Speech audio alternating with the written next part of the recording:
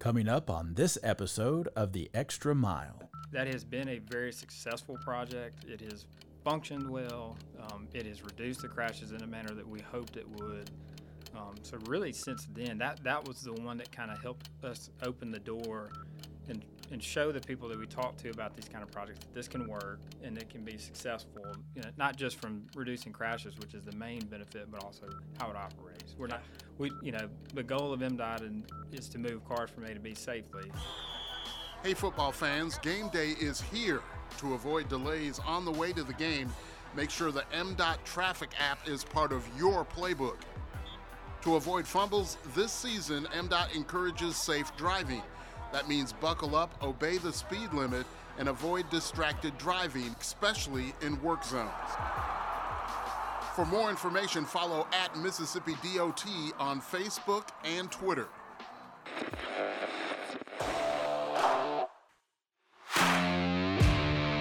That's nearly $2 billion, and that's money that's going to be spent on improving safety, enhancing mobility, and improving economic growth and development in the state of Mississippi. Yeah, and with this historic funding from the legislature, new construction will be popping up all over Mississippi. MDOT presents the Extra Mile Podcast. Men and women of the Department of Transportation are up to the task and up to make sure that we deliver a product that the taxpayers can be proud of. So I'm ready for us to go to work.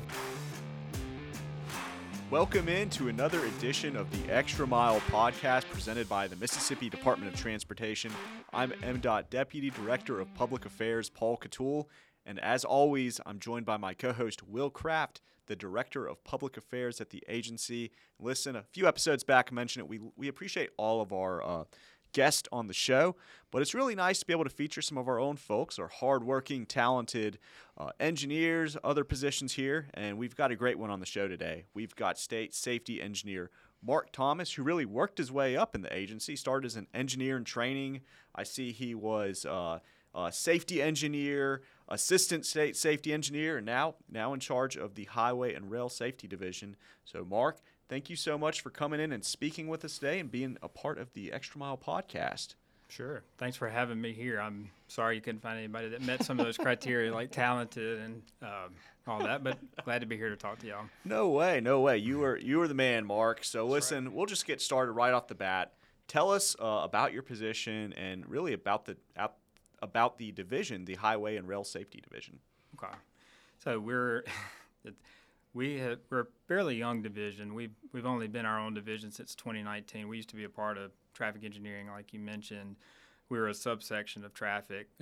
We split off as Highway and Rail Safety Division. We have since shed the rail part. So in 4 years, we've managed to change names twice. So, but we focus. It's right there in the name. Our job full time, 40 hours a week, is highway safety.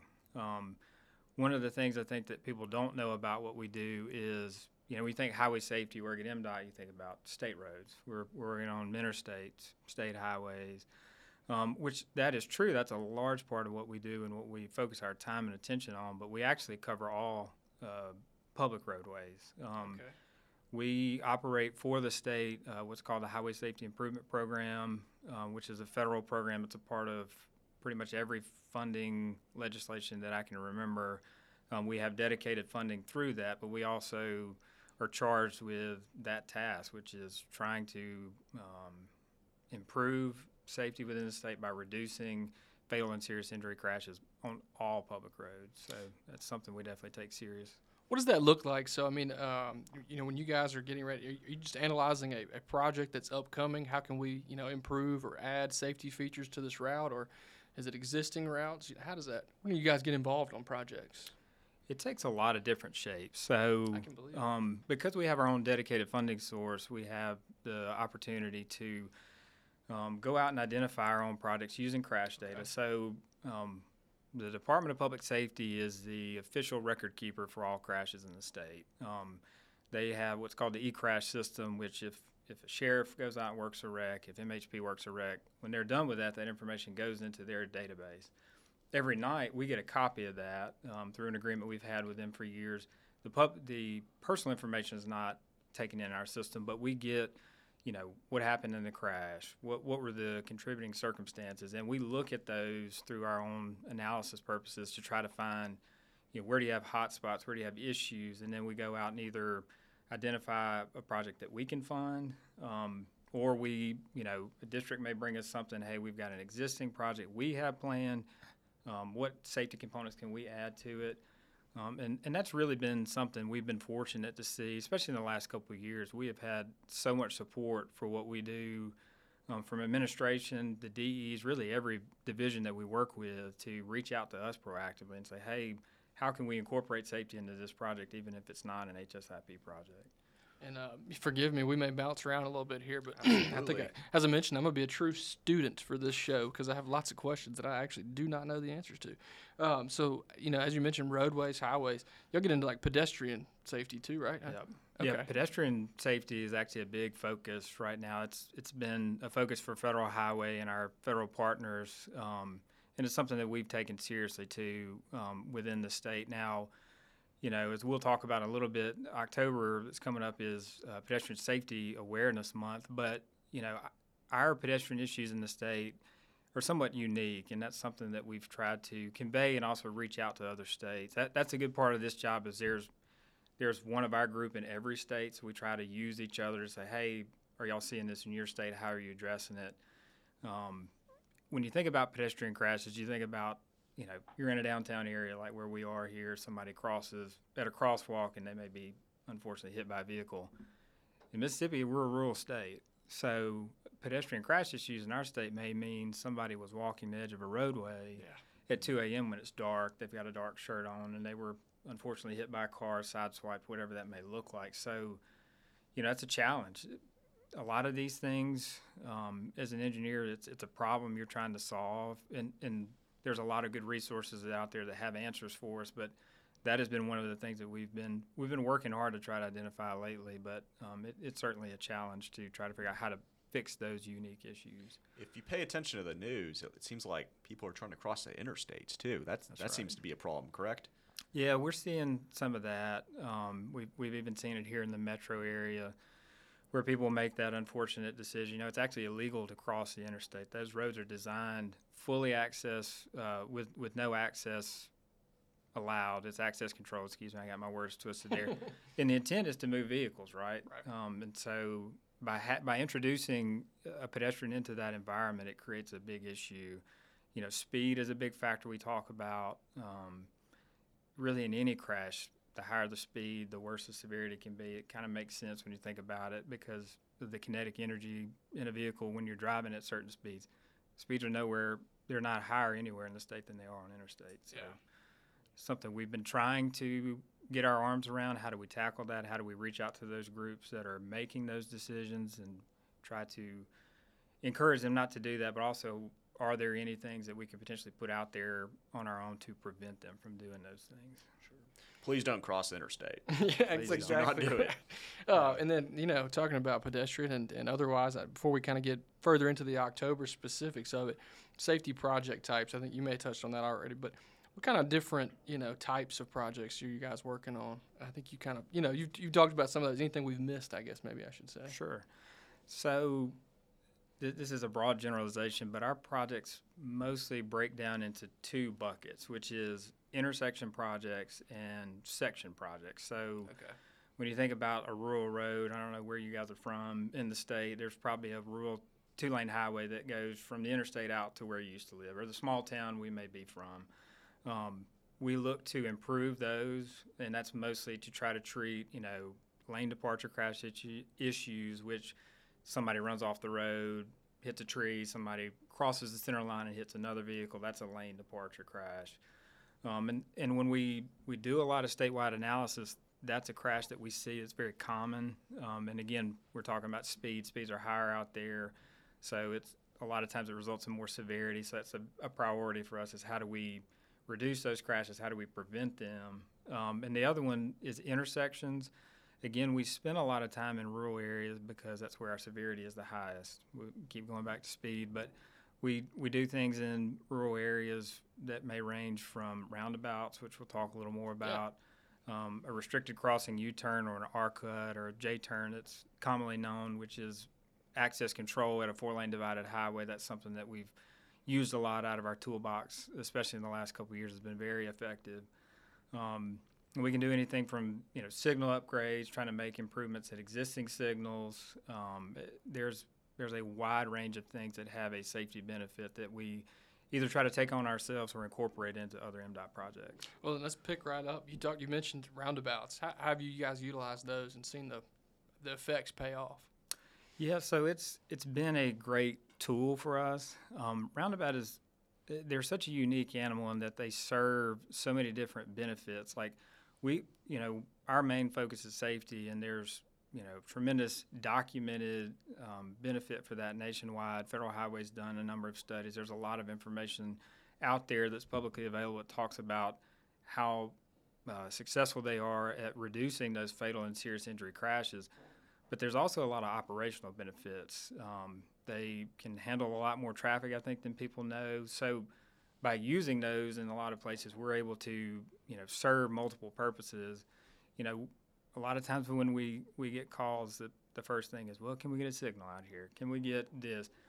I think that's the way people have been conditioned. But one of the things we're trying to work on is, using roundabouts where they're appropriate to treat the crash issues and for the roadway environment, but trying to normalize that so that people get more comfortable with them. We've been preaching, and I think Brian even talked about it in the video he did for MDOT. The rules of a roundabout are much simpler than they are signal. We're just all used to signals. So our hope is that through the normalization of those and putting them out in more communities where they're needed, that eventually people will come to appreciate them and even like them, which is what we've seen in areas where we've been able to install them so far. I'm a huge fan. You're supposed to hit that thing about 65, right? That's how it works. Mark. Just kidding. That's right, right? Yeah, I'll be looking for a crash report in our system for you sometime soon. So. Yeah. Will Craft. Full disclaimer, don't do that. Yeah. But I wanted to recently I had lunch with a guy from Hattiesburg today who was heaping praise on the just finished one, roundabout coming into downtown. Is there any others that kind of y'all just wrapped up where you've seen that improvement already, reduction of crashes? I know that's asking a very specific question of you. Sure. So one of the flagship ones and kind of one of the ones that we were initially able to break through in a rural setting was Highway 27 at Lee Avenue outside of Crystal Springs. That was one where we had some very tragic circumstances surrounding a fatal crash there, and they're all very sad. When you do what we do long enough, you want to know the information about the people who lost their lives because it makes it personal and it makes you motivated to try to reduce those and fix those issues. And there were some tragic circumstances around that one, and all the credit to Kevin McGee, who was the district engineer at that time. That was not an easy thing for him to take on because that was going to be one of the first in the state. But he stepped up. Brian Hovanek and others worked hard on that. And to the credit of the mayor at that time, I'm not sure if she's still there or not, but she bought in. And that has been a very successful project. It has functioned well. It has reduced the crashes in a manner that we hoped it would.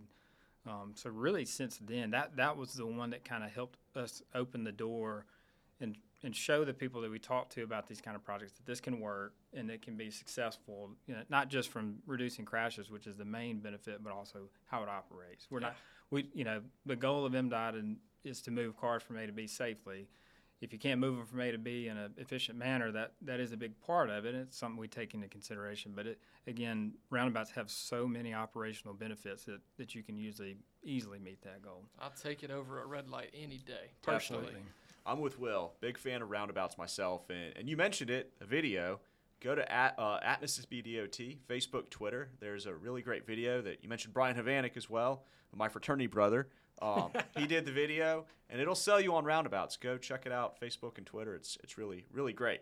I want to move on a little bit. So there's a safety education element to what you guys do in your division. So there's a team that will go out, do things like rollover simulators. I think there's even some kind of drunk driving simulator. Talk about that program. So we've got a really great group that does safety education for us full time, and the target is really to get into schools. That's where we're looking to get, and events that are surrounding kids at younger ages who are either coming into being ready to drive, or even those kids that are just passengers. We're trying to explain to them the consequences of not wearing your seatbelt, of distracted driving, drinking and driving, those kind of things. And we're able to use some of the tools that we have, the condenser, the rollover simulator, the drunk driving goggles, those kind of things, to actually show them what the consequences of those are. Sometimes it's, we were all kids once, right? Somebody shows up and they're all buttoned up and they tell you something's bad and you're like, whatever, man, I just want to go back to the third period because, just get the day over with. But if you can show them the effects of that, I think it's more effective. And that's something that's important to us because, we're seeing that if you can impact that next generation, number one, they're going to go to their parents and their grandparents and try to change their habits, which is often harder to do than it is at a younger age. But we're also trying to get people bought in their generation so that as they grow up, they can continue that cycle and we can have less people doing those kind of risky behaviors. Yeah, so and Paul mentioned the rollover simulator. Is that do we do that specifically? We participate with that? Mm-hmm. I need to go experience the rollover simulator. Are you physically in something, or is it like 3D? Well, there's a dummy that's in the vehicle that shows you, as they spin the cab, you can see the. Now I'm gonna expose myself very silly here. So I want to simulate being in the rollover. You actually wanted to get in the rollover and be thrown out. I want to be like at the fair ride or something. I don't want to be thrown out. No, come on. Yeah. But all that stuff, and I completely agree. I think we talked about this on the show before. At some point, and don't quote me on these statistics or charting here, but it seems like I remember looking a couple of years ago, and we've got lots of conditions and things that affect people in the modern world, and especially in America, but things like traffic fatalities were still, some of the highest fatality rate things that we were dealing with as a country. And I really feel like there's just been a lot lost on driver education for young folks. It's almost kind of like, great, you're 16, you go up here, you pass this test, get your license, you figure it out as you go, which is horrifying a little bit. I think Elon, to give Elon Musk a shout out here, but like he said, 20, 30 years from now, we might look back and be, just mystified that everybody drove 2,000-pound death machines. We just gave licenses out. But, I love the further education on the young folks. You're talking about, remember being in high school. Some of us still look like we're in high school. Apparently, I keep getting aged down here. But sunshine. Sunshine. I'll take it. Before I forget, talking about kind of moving forward as well, but talking about safety education. One of the big programs that you guys have coming up October. I know we've talked about it, but Buckle Up, Phone Down. I think that kind of fits hand in hand what we're talking about. It does. And a little bit about Buckle Up, Phone Down. I became aware of it last year. We were at an AASHTO meeting, and a representative from Missouri DOT was there, and that's actually where it was born. And it's a simple thing. It's literally there in the title. The goal is to try to increase awareness and try to get people bought in, make commitments to every time they get in the vehicle, the first thing they do is that they buckle their seatbelt and they put their phone down. And even here in the state, the reasons why we've talked with y'all and others within MDOT about the importance of buying into that is because our own crash data bears that out as an issue here in the state. We're actually in the process of completing our newest strategic highway safety plan, and we've done the data analysis as a part of that. In the last 3 years, over 50% of the fatalities and serious injuries in the state have been either a driver or an occupant that was not wearing their seatbelt. So, we do all these surveys that say, well, 90% of people in the state are wearing their seatbelt, but we can show, unfortunately, with the crash data that the consequences are very real for those things. Now, it's more difficult to track whether or not somebody was distracted. For the officer, a lot of times, especially when there's a severe injury, you can't ask somebody who's unfortunately passed away if they're using their cell phone. There's not a lot of legal backing of that. Even if they're, in decent shape, a lot of people are not going to admit to an officer that they were using their phone. But we all know anecdotally that's an issue. I ride in on the interstate every morning and I can look over to my left or right and see somebody who's doing 75 miles an hour with their phone here, which is just perplexing. But again, that is why we feel like the program is so important and why we're wanting to participate in the state is because it's an important message and one that we think can be impactful towards those things. And I want to shameless, this is my phrase here, but shameless self-plug here, talking about, buckling up and being properly situated in the vehicle. Car seats, kids, toddlers, little ones. I've done it myself. You're just going right down the road. We don't have to clip in and worry about it. But Many of you might know my wife being a pediatric ER nurse over at Batson. She tells us over and over, every time they see a kid or, some of them come in with a crash, the vehicle might just look like a crunched up box of paper, but that car seat was held intact and it's fine, and the kid's going to be fine, over and over and over and over again when they see that. So buckle the kids up, put them in the car seats, same concept, buckle up, phone down. I know it's an extra step, sometimes not quite as easy, but in the event the worst of worst happens, everybody's going to be safe, hopefully. 3 seconds to save your life, right? Yeah, absolutely. And a lot of people don't know you can go to your local fire stations. There's a lot of resources where people will literally make sure the car seat is put in correctly for you. So a lot of people feel the pressure, well, I don't know how to do this right, but it's worth that trip to make sure it's done correctly. I can't imagine. Yeah, that's a tough scenario to come through afterwards. And just piggybacking small off of that note, we do have Halloween coming up. We've been talking about pedestrian safety and whatnot. So, be on the lookout for the trick-or-treaters, right? And keep headlights on. I think I remember a couple of years ago there being a couple of incidents of, folks getting in accidents and whatnot with pedestrians and kids walking. So just something to be aware of. What else? You can think of anything else maybe be aware of that's coming up? Oh, yeah, what we're talking about with the savings time coming up. And those two things are tied together. I think it's important to hit on how impactful they are on each other. Dark crashes, especially for pedestrians, pedestrian crashes seem to increase at nighttime. The ones that we do see at nighttime, a lot of times it mentions that there's, the pedestrians wearing dark clothing. So we always encourage people, if you have to walk as far away from the roadway as you can, wear bright clothing, just make yourself aware, make the driver aware that you're there as much as you can. And on the driver's side, just be aware of that. A lot of us, we're making the same drives every day. We kind of, it becomes background noise. Yep. It's muscle memory. We're I've been on this road every day, but pedestrians, we're almost starting to use this tactic of telling people, you need to expect pedestrians where you would never expect them, because we're starting to see that be the case, whether it be on the interstates, whether it be walking a roadway at 2 a.m. I mean, you almost have to expect the unexpected in that regard. It's like I think Tom Hardy, said it once a couple weeks ago or a couple months ago. I look both ways before I cross a one-way street these days, because you just never know. But yeah, absolutely. Deer crossings, again, kind of the thought process with daylight saving times coming around. It can get dark a little earlier, so be on the lookout for anything and everything that may be hopping out, kids included. Oh, yeah. Hopefully they'll all have their pumpkins and outfits on, kind of the orange reflectivity. But definitely be on the lookout out there. Do it for the kids. Before we move on to some fun questions, I want to reiterate the distracted driving thing. I know you kind of mentioned it earlier, but it's absolutely insane. Like, I think it was yesterday morning, I'm looking over, and like you said, there's someone literally driving, staring down. That is so dangerous. So stop it, right? Right. And every year when we make this play, I do it personally too, and I tell people, I'm just as guilty of it as you are. Like, none of us are perfect. I don't ever want it to sound like preaching. It's very easy to look down real quick because it's just one quick check of your phone, but that's all it takes. That's what we try to remind people, and I think that's the importance of that campaign, is that if you actively think about it every time you get in the vehicle, then you're more aware of it than just saying, oh, okay, whatever, this is nothing.